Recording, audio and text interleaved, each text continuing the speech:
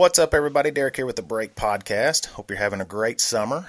It's almost over, actually. Our kids start back to school next week.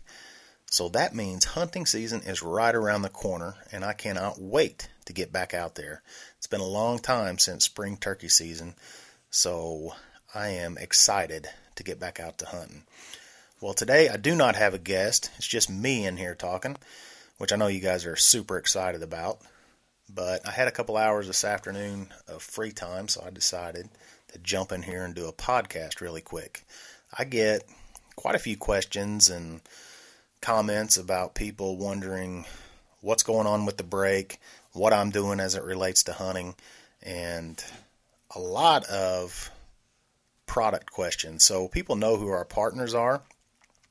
If they watch the show, they certainly know who our partners are. If they go on the website, huntthebreak.com, they see who our partners are within the industry. So I get a lot of questions about those products.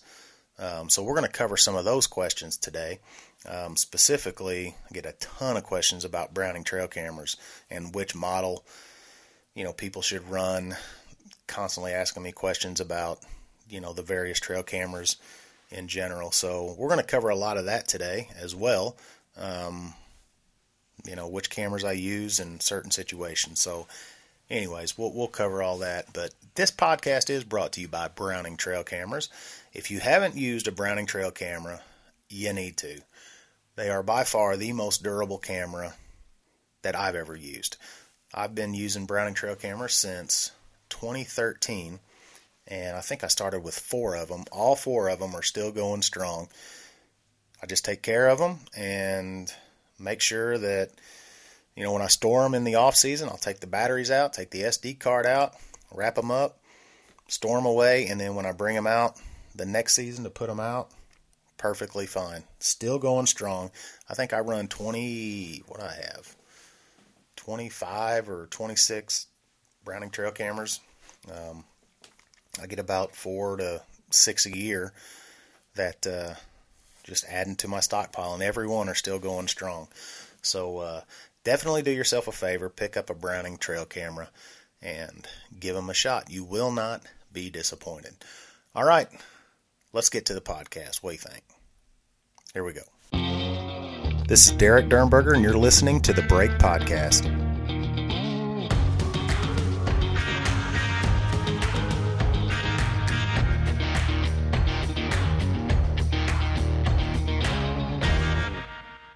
Well, what have I been up to? I have been super busy with a lot of things, especially my real job. I've mentioned it on here multiple times before that I work in the railroad industry, and it's a very unpredictable job. But right now, we're running crazy, and I just don't have enough time off to do hardly anything. Problem is, with that job, I was laid off. When the economy got slow, I was laid off for roughly 2.5 years. That was about 3 years ago. For the last, a little more than that. So for the last 6 to 8 months, I've gotten called back to my job, and I've been super busy. The problem is, during that layoff, I started ramping up the break and doing a lot of things to keep me busy and try to replace some of that income. That a lot of things I plan out months and months ahead, year ahead. So I'm trying to meet all the commitments that I planned a year ago and still try to work my real job. It's not working too well right now. In fact, my real job, I'm going to be in trouble this month. I've taken too much time off. Kind of how my schedule works is I'm on call 24/7, 7 days a week, and I'm allotted X amount of days off. 7, actually. I get 5 weekdays and 2 weekend days off per month, and I get to take them when I want them.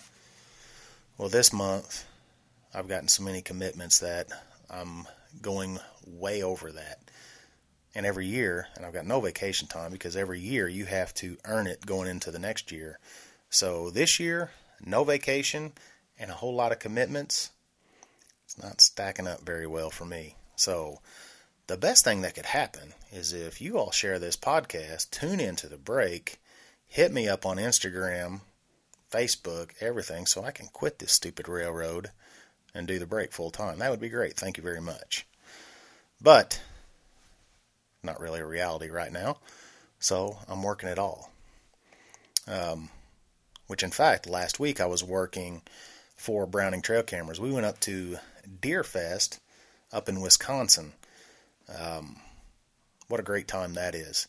So I go up there and just help them out, working in one of their dealers' booths at Deer Fest and sell cameras and just answer questions that people have about the various Browning Trail cameras.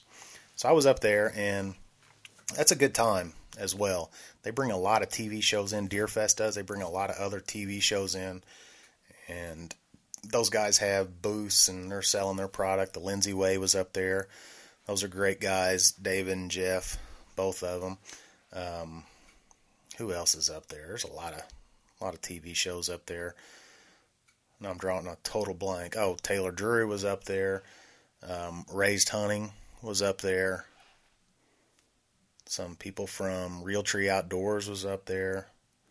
And there's a heck of a lot more. I'm just drawing a blank right now. But anyways, it's a super good time. While we were up there, Deer Fest is again in Wisconsin, and it's really close to the Wisconsin Dells. So we went up there for a family vacation. I guess that was my third or fourth Deer Fest that I've worked for Browning Trail Cameras. And yeah, every year we go up 3 or 4 days early and just vacation. This year, so Wisconsin Dells, there's a ton of water parks, a lot of lakes, so there's a ton of things you can do. Hit all the water parks. I don't know, maybe Wisconsin Dells, I think they're known for the most water parks of any area in the country. So, and there are a ton of them. So the kids love it. They have a great time. This year, we actually camped. We bought a camper from Chris Willis RV down in Dexter, Missouri. Before I get into the Dells, if you're looking for a camper, so we were looking for a camper. We bought a used one about a year ago, almost 2 years ago. And it was just not exactly, we didn't know what we were looking for necessarily, and it just wasn't what we needed. So we ended up trading it in to Chris Willis RV, or we started looking for a new one. And we looked around and, various RV businesses, stores, and we decided to go down to Dexter, which is a little bit of a drive for us, 45 minutes to an hour drive from where we live down there to Dexter, but I'm certainly glad we did because we saved about $5,000 on any comparable RV that we looked at, camper trailer. So went down there, we talked to them, ended up buying it, and then I convinced him, started telling him about the break and what I did, and as many hunters that use camping trailers, he decided to become a partner of the break. So he's one of my newest sponsors, Chris Willis RV in Dexter, Missouri. So if you're looking for a camper, holler at them. You'll save money for sure based on what we did. So yeah, it was a good deal, worth the drive. So we pulled that camper up to Wisconsin Dells, got on a campground. I think it was right on the lake. I think it was Lake Delton. Delton, I think that's the name of the lake. Anyways, super campground. We did some kayaking out in the not in the ocean, out in the lake.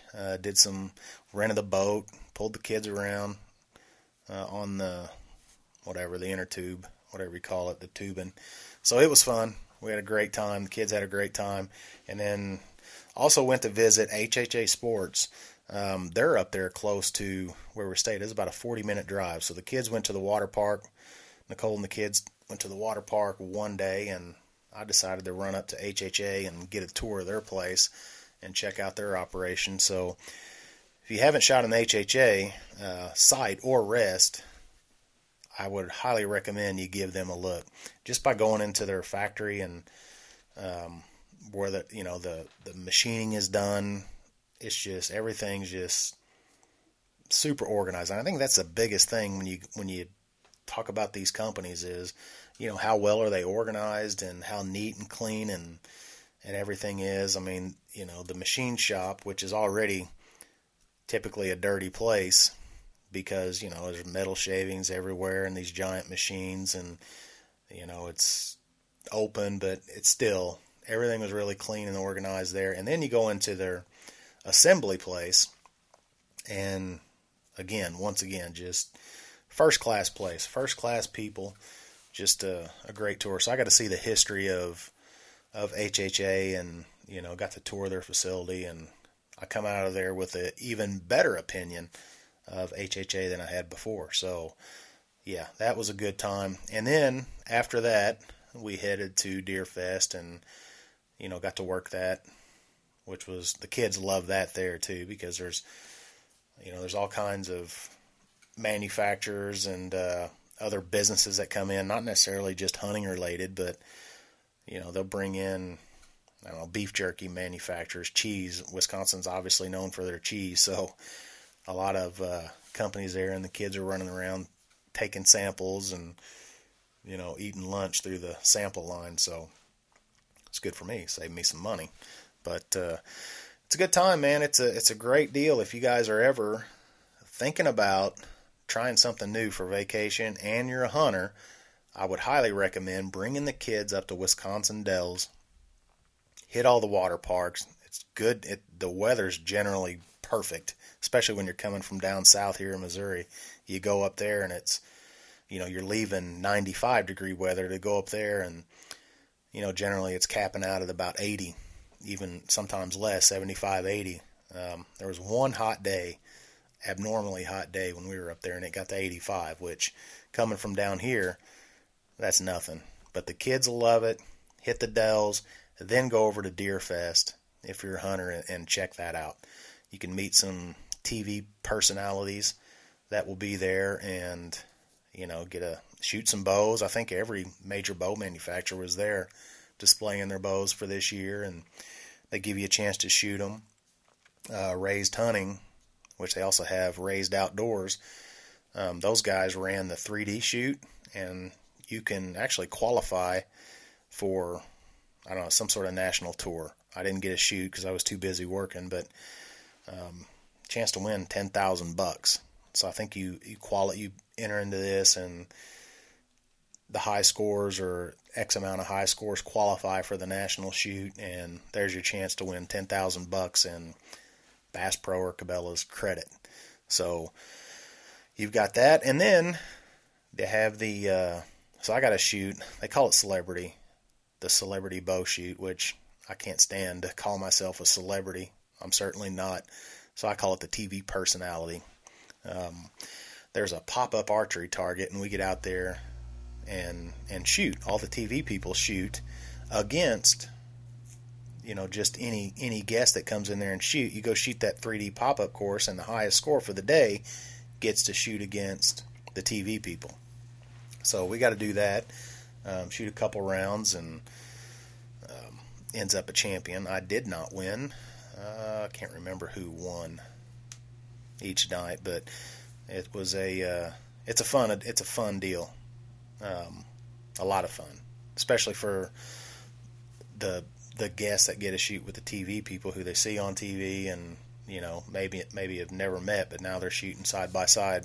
So it's a lot of fun for everybody. But yeah, that was a great trip.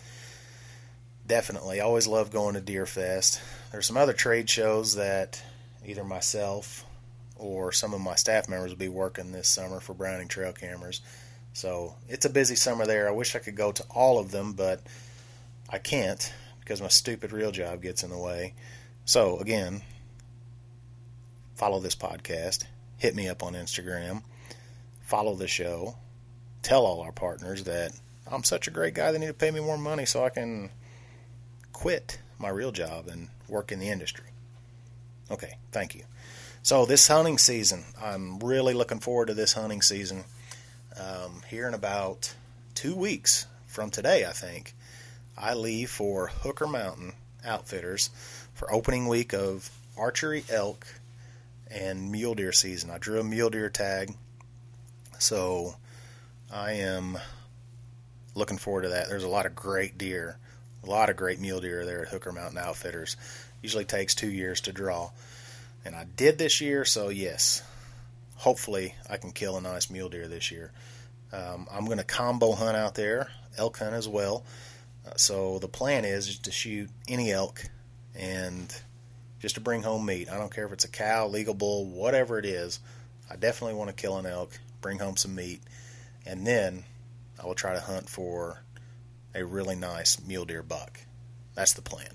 That's the plan. So we've got a big group going out there. We've got 10 guys, 10 or 12 guys going out with us. I can't remember exactly, but a handful of the break team members: Joe Henneman, Craig Heiser, Big Bob Gerhardt, Alex Schroeder, myself. The 5 of us are going as break team members. I think that's it. And then we've got quite a few of my partners going as well. Darren Johnson from Ultimate Flooring. He's a new partner this year on the local show. He's going along this year. He killed a cow last year, so he's looking to get another one this year, make it 2 for 2 out there. And then we got Derek Slocum from Alps Outdoors is going with us. And then we've got Mitch Banks from Banks Outdoors going with us this year again. So, or I say again, but going with us this year. Both Derek Slocum from Alps and Mitch Banks from Banks Outdoors be their first year out there. So, super excited to have them along with us. What's really going to be cool is, so there's not many, a lot of people don't hunt elk out of blinds, but out of Hooker Mountain Outfitters, it's one of the best ways to hunt elk out there, and mule deer for that matter. It's hunting out of blinds and or tree stands. A lot of people don't think that's very common, but we're hunting them over water and alfalfa fields as they transition from higher elevations where they bed at night, the elk. They'll pass through Hooker Mountain Outfitters, hit the smaller alfalfa fields and water holes before they get down to the larger alfalfa fields in the river bottoms. So it's a very effective way to hunt them is out of blinds. Well, Tom Coster from Hooker Mountain Outfitters bought a couple of Banks blinds, the Banks stump blinds to put out there to hunt out. I convinced him that you need to buy some Banks. They're the best blinds on the market. Definitely try some. They contain your scent. It's great. So anyways, he put a couple out there, and he's sending me all kinds of trail cam pictures of elk all around these blinds. So I can't wait to get out there and hopefully kill one out of a Banks blind. But what would be really cool is we can get Mitch up there and kill his first elk. I think it's his first elk, or kill an elk out of one of his blinds. So that will be pretty cool. So yeah, that's coming up. Leaving here in about 2 weeks, and we'll hunt for about a week out there. I think 7 days we hunt, and we'll be back early September. Yeah, hopefully I'll be coming back with coolers full of elk meat and mule deer meat. Looking forward to it. And then right when I get back there, talk to a buddy in Kentucky, and hopefully I'm going to be over there for opening week of archery season, whitetail season, and possibly get a chance at a velvet buck. So I'm excited about that. Just got to work out the dates when I get back, but I'm hoping for things to stack up just right where I can fill my elk tag, kill a good mule deer, and then jump over to Kentucky and possibly kill a good buck before Missouri season even opens up, because it's going to be tough for me to hunt a ton this year with my stupid reel job. So please follow me on Instagram, follow me on Facebook, follow this podcast, be sure to share it, follow the TV show. Thank you very much. But yes, so that's what I've got going on there, and then we'll kick off Missouri. Of course, I'm going to hunt Missouri. It's just, I don't know how it's all going to shape up, but I'll hunt a fair amount. Not as much as I would like to, but I'll get to hunt some. And then we'll be in Illinois. Again, I'll be able to hunt over there quite a bit. Our lease is only 45 minutes roughly from my house, so I'll hunt over there as well. So it's going to shape up to be a pretty busy season, trying to work it into my work schedule for deer hunting. And then I guess if everything goes perfect for me, I'll kill an elk in Colorado, kill a good mule deer, jump over to Kentucky, kill a good buck, and then if I could kill a buck in Missouri and Illinois, hopefully before duck season starts, like mid-November, because I'm going to do a lot of duck hunting this year. I'm excited about it. I'm going to head over so I used to do a lot of duck hunting back in high school, early college, but I don't know, I found the bug for bow hunting whitetails, and that's all I've done really since high school. So for 25 years, I'm aging myself, but for 25 years, I've been away from waterfowl hunting for the most part. I might have went once or twice in those years, just tagging along with somebody, but I'm getting back into it. This year, I'm just going to hunt a lot with SEMO Outfitters. Shane Garner is a buddy of mine, and buddy of James Faught, who James is editing the episodes for us this year of the break. But we're going to go out there and hunt a lot and try to film at least a couple episodes of duck hunting. Shane, his boy, and my boy used to play Little League together. So we've known each other for quite a while, and he invited me out there to hunt with him. So I'm going to have to go help him get duck blinds ready and various things like that to pay for my hunt out there. So just holler at me there, Shane, and I'm willing to help whenever I can. So looking forward to that. I'm getting serious into duck hunting again this year. I just ordered a new A5 Wicked Wing from Browning. So that thing is beautiful. I can't wait to break it in. Hopefully I'll break it in on some doves here early September before duck season. But looking to run some shells through it. And then I also bought a dog. Just bought a little lab puppy that I'm excited about getting out and working. So she's like 10, 11 weeks old right now.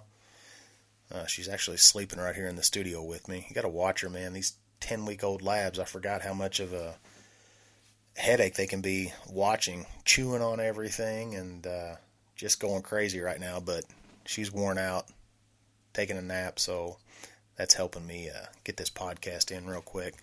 But just bought her. Going to send her off to get trained when she's about 5 to 6 months. So here in just a couple 3 months, I'll have her off and getting trained. So it'll fall just about right. When I'm bow hunting really, really hard, she'll be at the trainer, so we don't have to babysit her. But can't wait.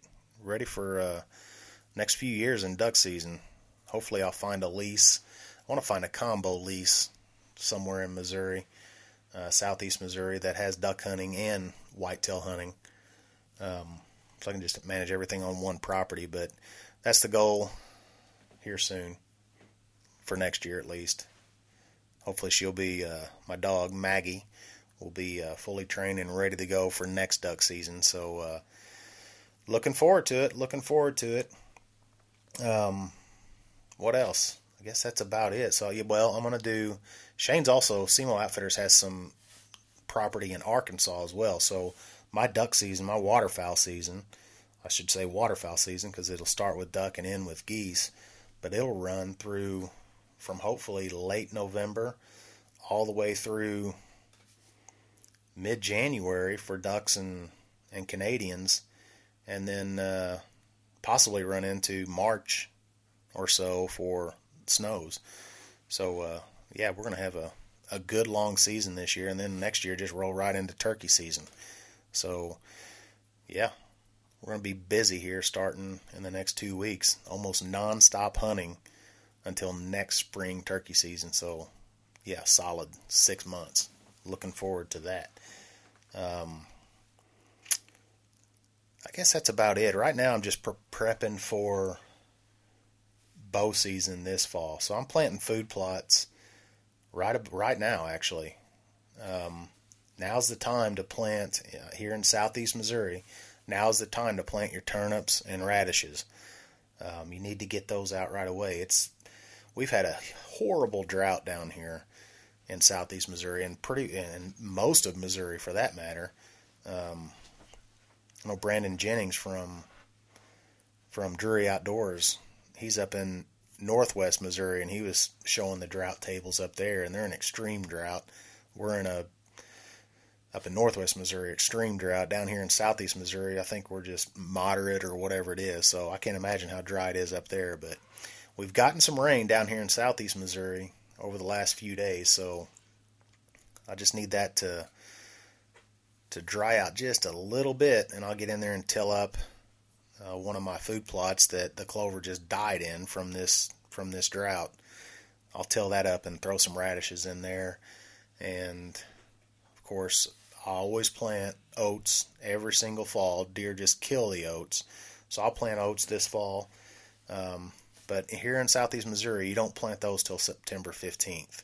So that's kind of the window. I start planting my radishes and turnips right now.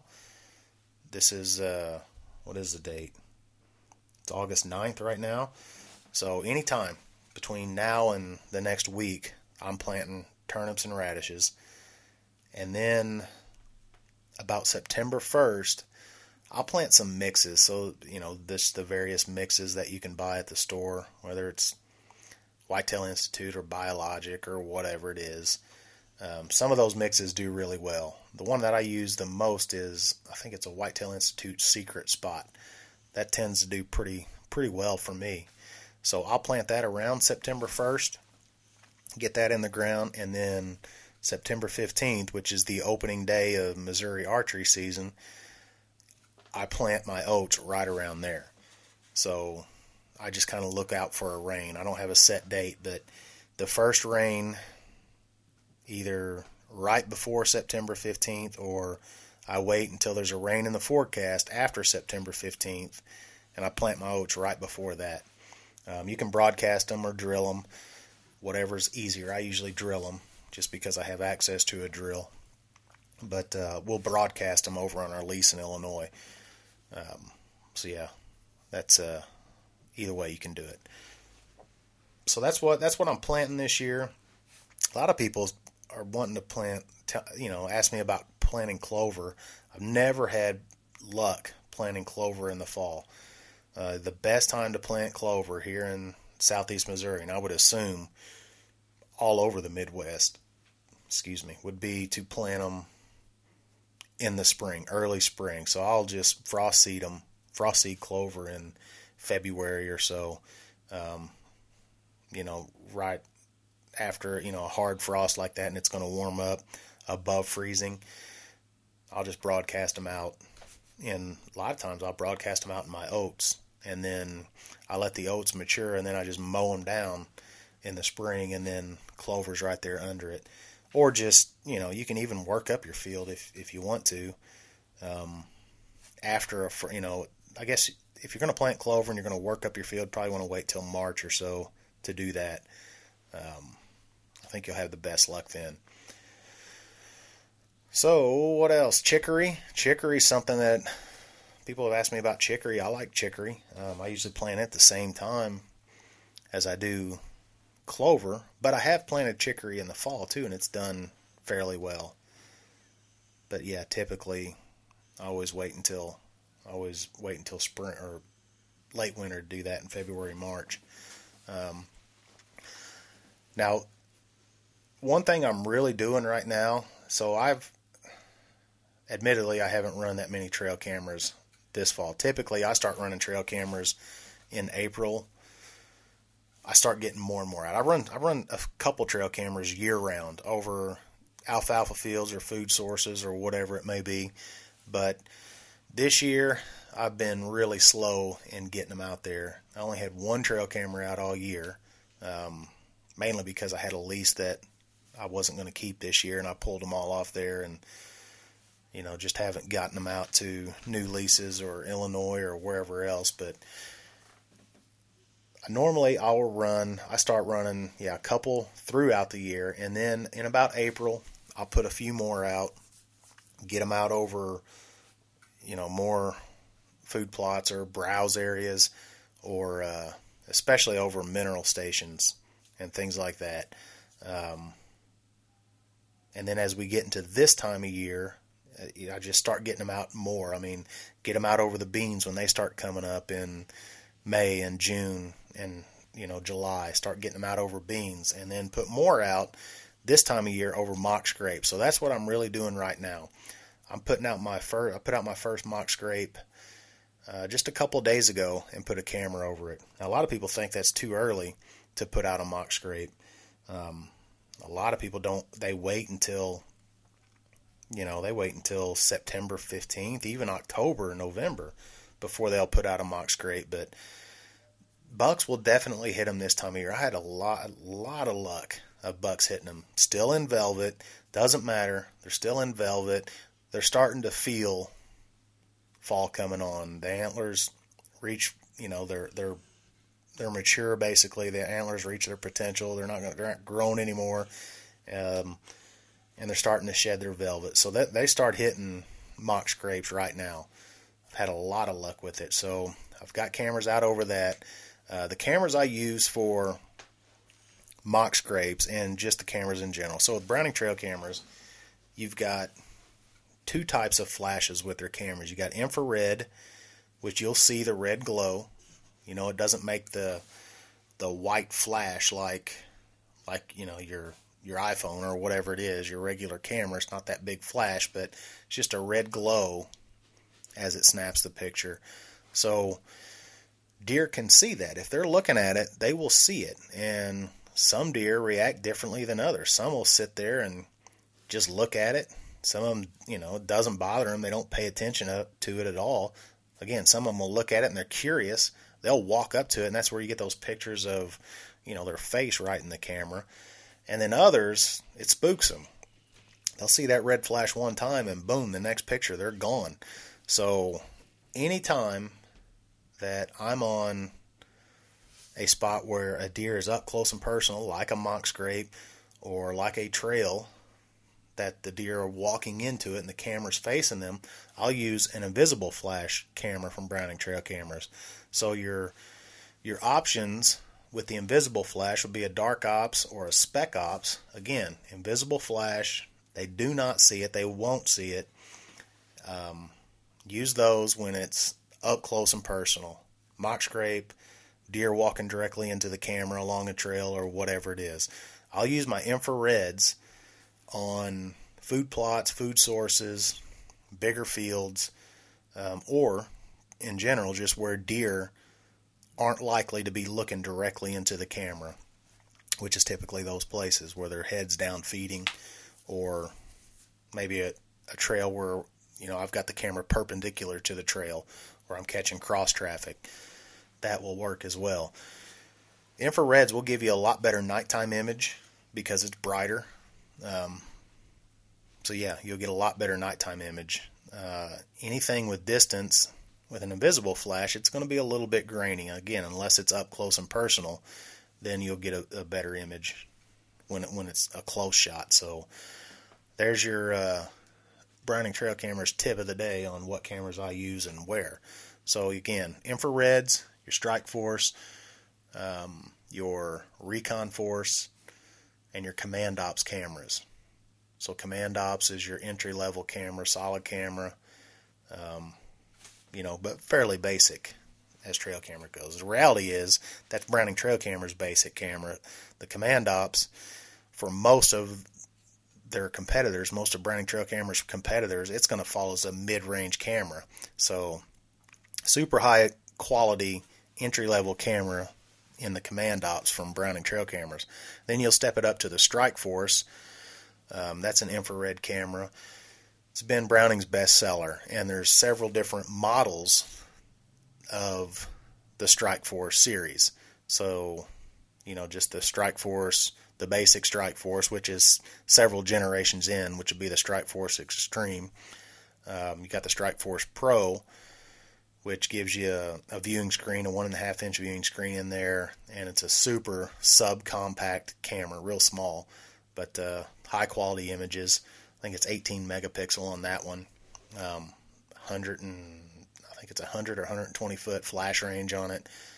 Super good camera. And then you got the Pro XD, the Strikeforce Pro XD, which is the dual camera or the dual lens technology. So you got a dedicated lens for nighttime images and a dedicated for daytime images.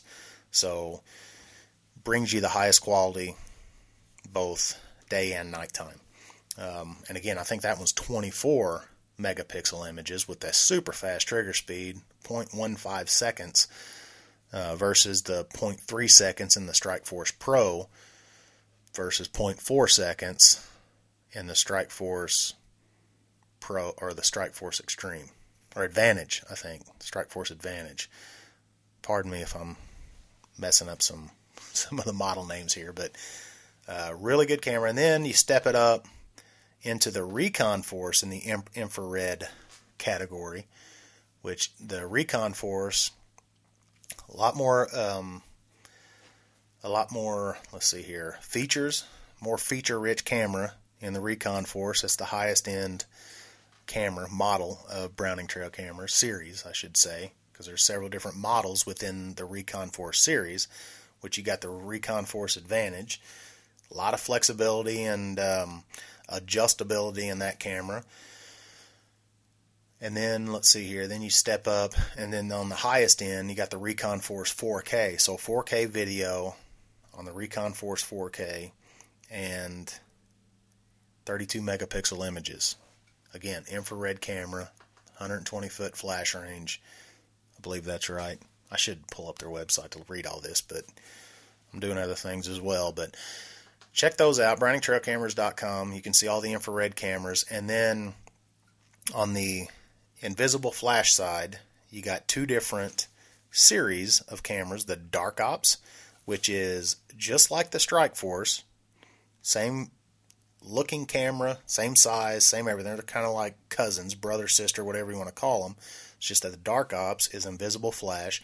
Of course, your flash range is a little bit less because it's invisible flash, but everything else is basically the same on that. There's several different models within that series of the Dark Ops, from the Dark Ops Extreme, and then you got the Dark Ops Pro and the Dark Ops Pro XD. Again, that Pro XD is the dual lens technology. Been a huge seller this year. That's been the biggest buzz of any trail camera really within Browning. Well, maybe that 4K. That 4K has gotten a lot of buzz too. I can't wait to get mine out. I haven't yet. I'm going to put it out in Illinois just whenever I can get over there. And then on the invisible flash side, you got the Spec Ops as well, which it is cousins, brother, sister, a pair to the Recon Force. Again, the Spec Ops is invisible flash. There isn't a Spec Ops 4K. Only the 4K model is in the Recon Force. So you've got the Command Ops Pro, entry-level camera, but a super solid camera, really, really good camera. It would fall mid-range with most trail camera companies, even on the higher end, honestly, of some of the other competitors. But that's your entry-level camera. The Command Ops Pro is an infrared. Then you step it up to the Strikeforce and the Dark Ops series. Again, Strikeforce will be your infrared, Dark Ops will be your invisible flash, black flash, whatever you want to call it. That's those two models. And then next step up is into your Recon Force, Spec Ops. Recon Force is your infrared camera. Spec Ops is your invisible flash camera. So you can research all those at browningtrailcameras.com. But what I can tell you is they're super solid cameras. You're definitely not going to be disappointed with Browning Trail cameras. Even in the very small case that you may have a problem with the camera. You know, it's electronics. Occasionally some things will go wrong. Doesn't matter. Browning Trail Cameras has the best customer service in the industry, so just call that 800 number inside the door, and they will definitely take care of you. But I can tell you, I run 25, 26 of them, I think I have now, whatever it is, and I haven't had a single problem with any of them. So, if you take care of them, you won't have a problem. But, yes, circling back around, get out there and put out some mock scrapes. That's how you're going to draw the bucks in. Gimp. So Gimp's a buck that I killed in 2014. So I'll give you a little story on him. So it was on this buck. It was actually the biggest buck I've ever killed on my home farm, my dad's farm, my parents' farm, mom and dad's farm, where I live. The biggest buck that I've killed there. So in 2011, I took Nicole out. Nicole's my wife, to get her first deer. So the goal was just to shoot a doe. It was during Missouri gun season. We sat in a ladder stand, actually call it Kenny stand. My Uncle Kenny, back when he used to deer hunt, he put a stand up on my parents' place. And it's a great spot. Really good spot. So anyways, it's kind of on halfway up a hill, and on one side of the hill, and then it runs down to a creek bottom, and then it goes up on the other side of the hill. So Nicole and I are setting up in this ladder stand, in Kenny's stand, and we look across the creek, coming down the hill. I see a buck coming, like a basket rack 8-pointer. And I can see he's limping, and that's the first year that I started videoing my hunts, was in 2011. Let me think here. It's 2012. 13, 14. No, it was 2011. So anyways, videoing my hunt, and see this little basket rack buck coming down, and I can see that he's limping. And I zoom in, and when I zoomed in with the camera, I could see that his foot was turned in, like he was walking on the first joint. So I told Nicole, I was like, we weren't going to shoot him, but I said, his foot's broken. Let's shoot this buck. So he comes walking down, and Nicole gets the gun up and trying to get aim on him.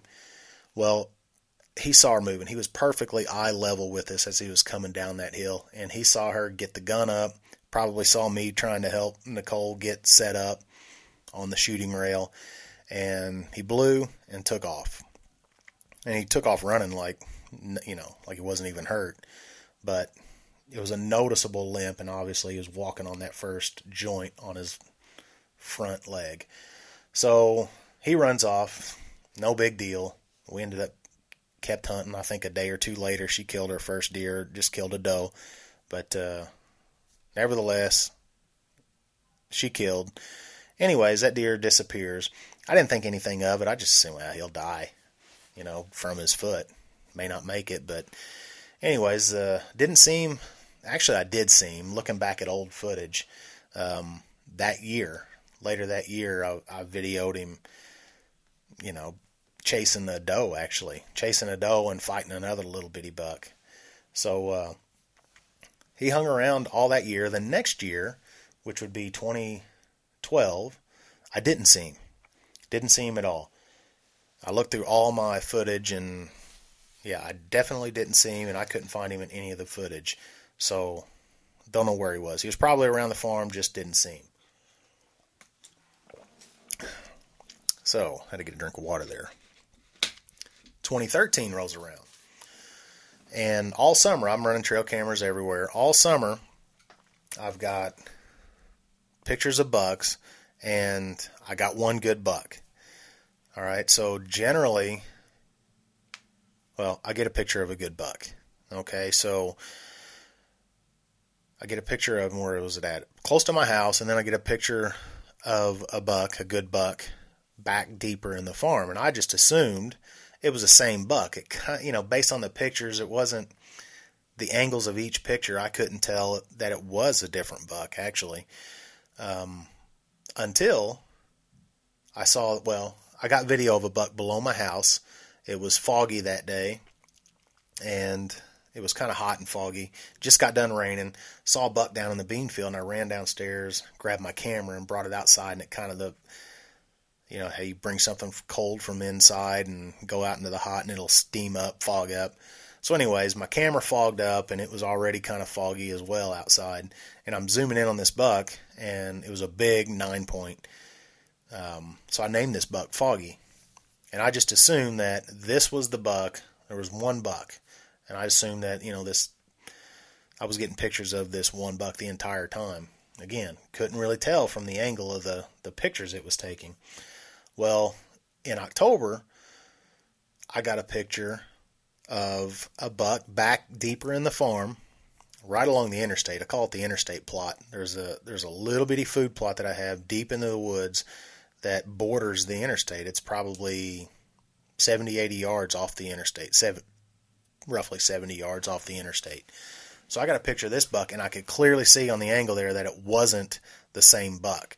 So I started calling it the other buck. So I've got Foggy and the other buck on the place there. And this was October 17th, I think I got that picture. Well, that was the last picture I got of this other buck.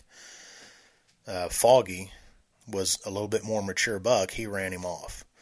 Well, I ended up killing Foggy in 2013. Ended up killing him during deer season. That was a cool hunt. Long story short, my wife was out of town on a business trip. Her parents were in town to watch the kids as I worked and went hunting. And it was 10 o'clock behind the house, opening day of gun season. I decided that, all right, it's 10 o'clock. Normally I hunt all day during gun season, or, for the most part, anytime during the rut. I'll just hunt all day. But I decided, you know what, I'm going to get down at 10. I'm going to run home. I had some pork shoulders in the fridge. Or was it pork steaks? Whatever it was, pork steaks. I'm going to go home, turn on the smoker, throw the pork steaks on, and I'm going to run right back out here. Probably I'll be gone maybe an hour, 2 hours at the most. I'll be back in the tree by noon. So I climbed down at 10, just packed up my camera. I took about 5 or 6 steps from my tree stand, and I see a doe go running by. And then I see a little buck chasing her. And then I hear another buck coming. And the first buck was a little old 6-point or whatever it was. A little basket rack, 1.5 years old. Then I see another 8-pointer chasing it. Probably a 2-year-old buck. Whatever it was. A nice little basket rack 8-pointer. And then behind them, I see Foggy. And he literally runs and stops 50 yards broadside to me. I've got my gun in my hand. And I'm just looking at him. I could have killed him right there, but I said, nope, I'm not killing him unless it's on camera. I've been working on this buck all year long. I've had too many close encounters with him during the season, during bow season, that I'm not killing him unless it's on camera. Well, he never saw me, and he just took up the hill after that doe and those other 2 little bucks. Well, none of the deer saw me because they're in the middle of chase, and I was literally 50 yards from them, standing there almost in the open, just standing next to a tree, and they all come flying by me. Well, they run into a thicket, just really brushy thicket and kind of a ditch, and I couldn't tell if they ran over the hill or they just stayed in that thicket. So I'm sitting here debating myself. I lay down on the ground, and I was kind of in a little depression, so they couldn't see me if they were right up there. Well, I lay down, and I get out my camera gear, and I set it up on this tiny little bitty tree. It's literally probably 5 inches in diameter, roughly. And the tree bracket just doesn't work really on that thing. It was just wobbling everywhere, and I tightened it up as hard as I could, and it would just kind of fall over. But I balanced it enough, and I don't know, put a stick behind it or something, and I got it there. So I do a little interview, and it's like, I'm just sick. If I'd have just stayed in the tree 5 more minutes, I would have killed it. In the tree stand, it had been perfect footage. I just assumed my chance is over. And I debated with myself whether I should stay put and maybe they'll just continue chasing that doe and they'll chase by me again. Or I thought they ran over the ridge, and if they did that, my other thought was grab my stuff and run up to the interstate plot because I figured they're going to circle around and come up that way. So I didn't know. It was a 50-50, and I just decided, you know what, I'm just going to sit here and wait. Well, it's a good thing I did because they were actually in that thicket, and I couldn't see them. I finally saw one of the little bucks trying to get into the thicket, and then Foggy would kind of run out of the thicket to, chase him out of there. And then every time he would do that, the doe would jump just a little bit. And I finally saw her. She got kind of bumped into a little bit of an opening. And I was like, there's my chance. So I positioned the camera just into that opening. And, I couldn't see the deer in that little LCD screen. But I knew I could see there was a log laying down. And I knew that they were right behind that. So I just got the log in the video screen, in the LCD screen, and got the gun up, and I just waited for Foggy to come into that opening. So this turned into a longer story than I anticipated, but I ended up killing him. Opening day, he was a great buck, mid 140s, 9-point. He was an old buck. He was probably 6, 7 years old. He might have been on the downhill slide of his antlers. But, he was old, just gray and big-bodied, big neck, big shoulders. Good deer. Super proud of him. Well, I kept hunting because I knew that other buck was out there. So, gun season was over. In fact, I almost forgot about this. Gun season, last couple days of gun season, I took one of my boys out, Drew, and he had basketball practice right at dark, later that evening. So I told him, I was like, well, let's just go out here and we'll hunt till as late as we can and we'll come in. I mean, we'll be coming in before it's dark. We'll be coming in basically at prime time, but let's get out there. It's the rut. You never know. Anything could happen. So we ended up getting out there, and sure enough, when we were walking in, we walked in through the pasture, and here's this other buck and another small buck chasing a doe just out in the middle of the cattle pasture, pretty close to the barns, actually, probably 100 yards from the barns, the hay barns and the hay lot. So they come running through there, and we were about, I'd say, 200 yards. He stopped broadside in the field, but I don't know. Drew at the time was, how old was he? 10 years old, 9 or 10 years old. And I wasn't about to, have him throw lead at a really good buck 200 yards away. He just wasn't steady enough, and he knew that too. He knew we needed to get him within, really 70, 80 yards of the buck before he was going to shoot. So, and it wasn't there long. Anyways, it chased the does away. They ran down into the woods. Then later in December, I was bow hunting. It's in the snow, actually. And there was another doe in heat. This other buck was guarding this doe. And there was a couple more smaller bucks trying to get to her, and he would chase them away. They were setting up. They were about, 100, 120 yards from me where I was set up. I was hunting on the interstate plot, and they were in the woods. So this other buck was chasing just bumping this doe, or guarding this doe basically, and chasing these other smaller bucks away. Well, the doe walked over the ridge and walked down into the woods, and they got within probably 60 yards of me at one point, and I did everything I could to try to call the doe in to get in range to kill him, but he was just on her tail, and she kept getting bumped by those little bucks, and she just ran down into the woods, and, this other buck followed him right along. So I go back to the house, didn't think anything of it. Go back to the house, and I review the footage. I wanted to get a good look, zoom in on this buck and get a good look at his rack. Well, and he's probably, and based on the trail cam pictures I was getting, he's pushing 150 as an 8-pointer. My guess was mid 140s, upper 140s as an 8-pointer, and again, possibly pushing 150. Just a heavy buck, nice frame, tall, really, really nice. So, go back and look at the footage, and I zoom in, I notice he's limping. I was like, I wonder what's going on with him. Then, when he took a step in the snow, I could see his foot. It was turned in. He was walking on the first joint. It's that same buck that Nicole and I saw that I wanted her to kill because I didn't think he would make it. Well, here it is, 2 years later, he's now at least a 3.5-year-old and got a rack that, a lot of times you hear about injuries that will affect a deer's rack. Well, it certainly didn't affect him. He was just a perfect 8-point heavy. Again, just super good. So then I started calling him Gimp. All right, so his name's Gimp. So didn't see him at all that year, the rest of the 2013 season.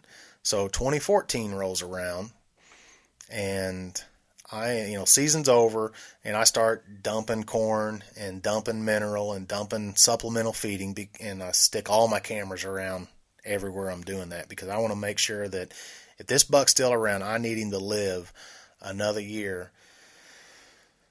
because I want to kill him. He's going to be a great buck. I need him to live another year, get him healthy. So he just starts hitting the supplemental, my food. He starts hitting the supplemental feeding that I put out from February and March. He shed his antlers. It might have been late January. I can't remember now, but he shed his antlers early for our parts. A lot of times we'll see bucks still carrying in mid-March, almost April. Sometimes even turkey hunting we've seen bucks still carrying. But he shed his antlers early, but I could tell obviously it was him because of his gimp foot. But he was hitting the corn piles and everything until the browse started coming, and then he was gone, just MIA. Never saw him again. He didn't hit any of my mineral stations all spring, all summer.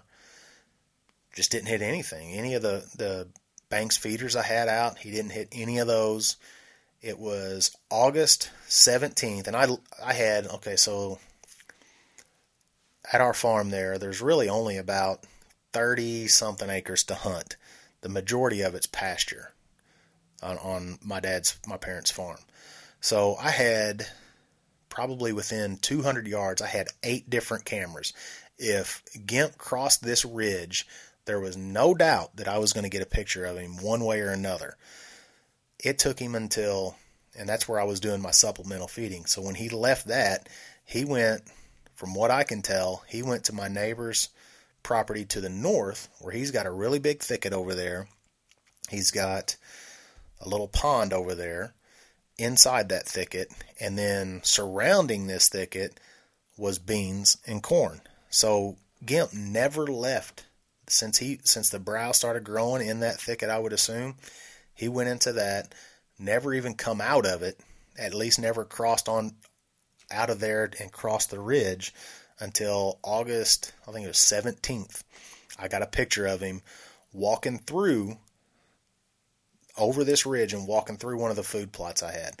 So that's when that was one clue for me that bucks start getting a little bit more mobile about this time of year, about August, when their antlers are almost fully developed or are fully developed. Even though they're still in velvet, they're starting to spread their range again.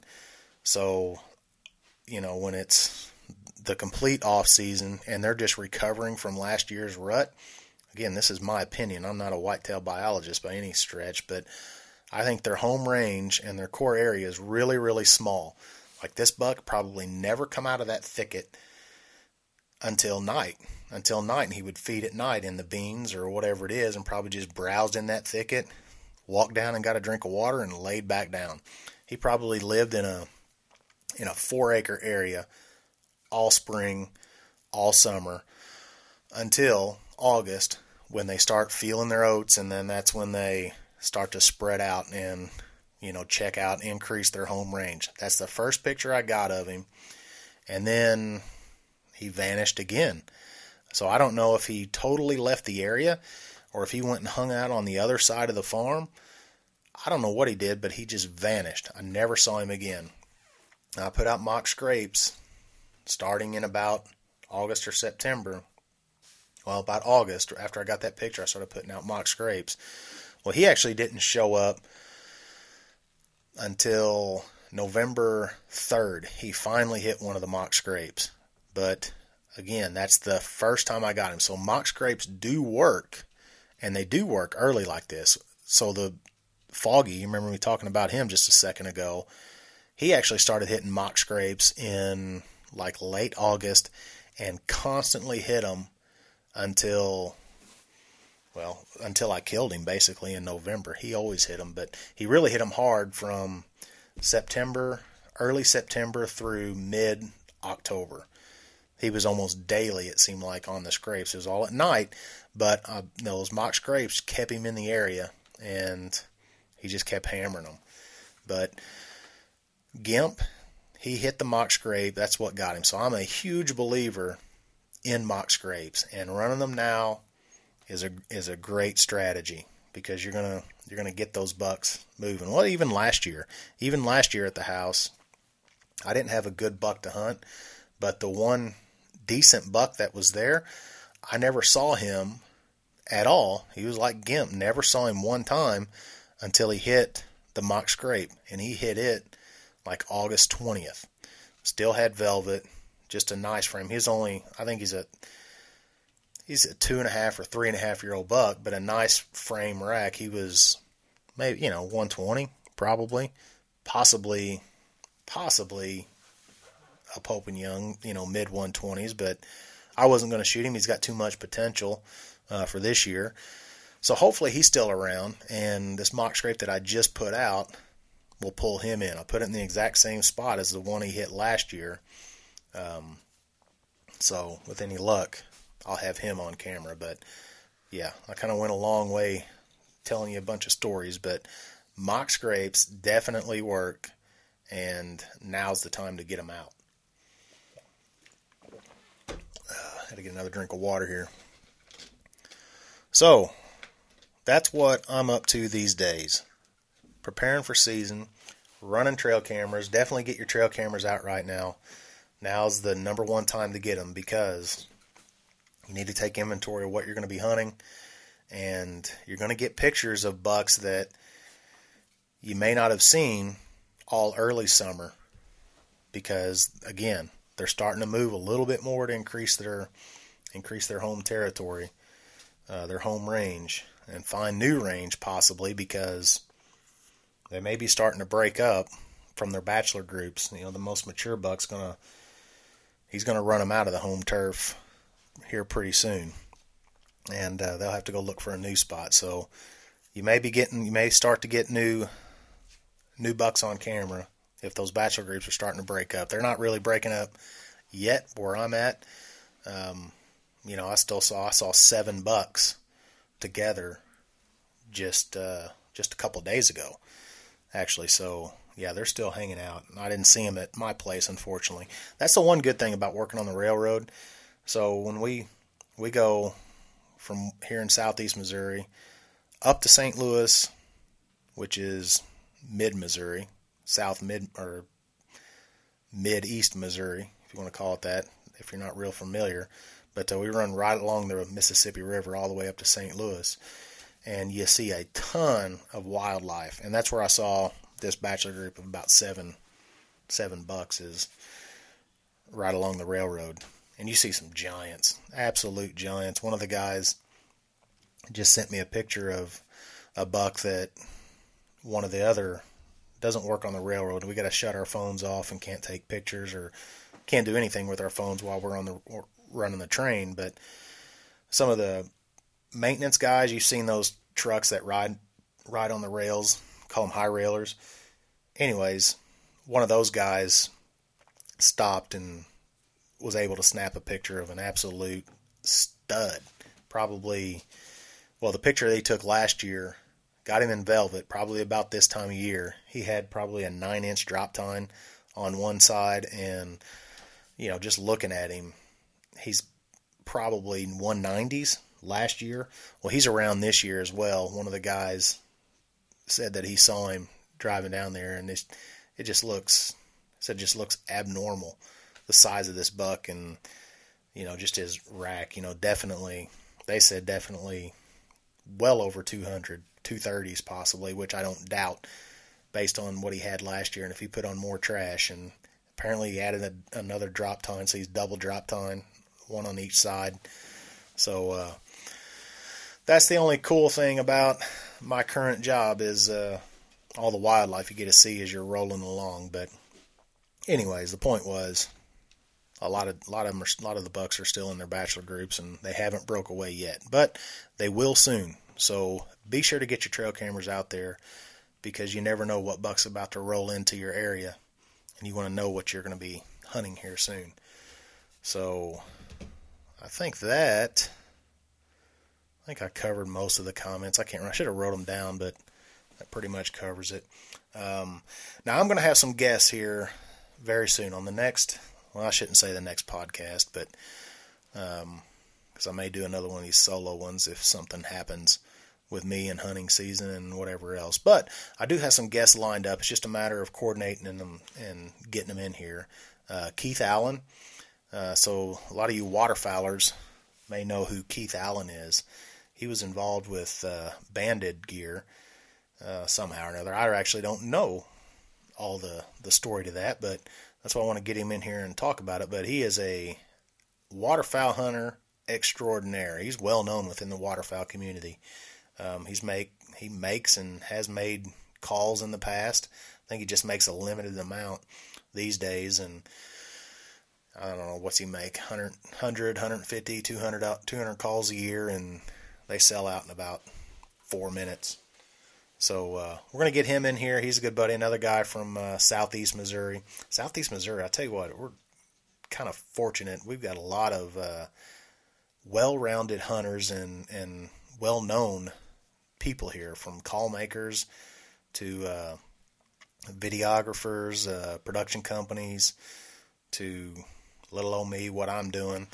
So it's pretty cool. It's pretty cool. And then we're also going to have the Missouri Department of Conservation. We're going to have Andrew Mothershead in here.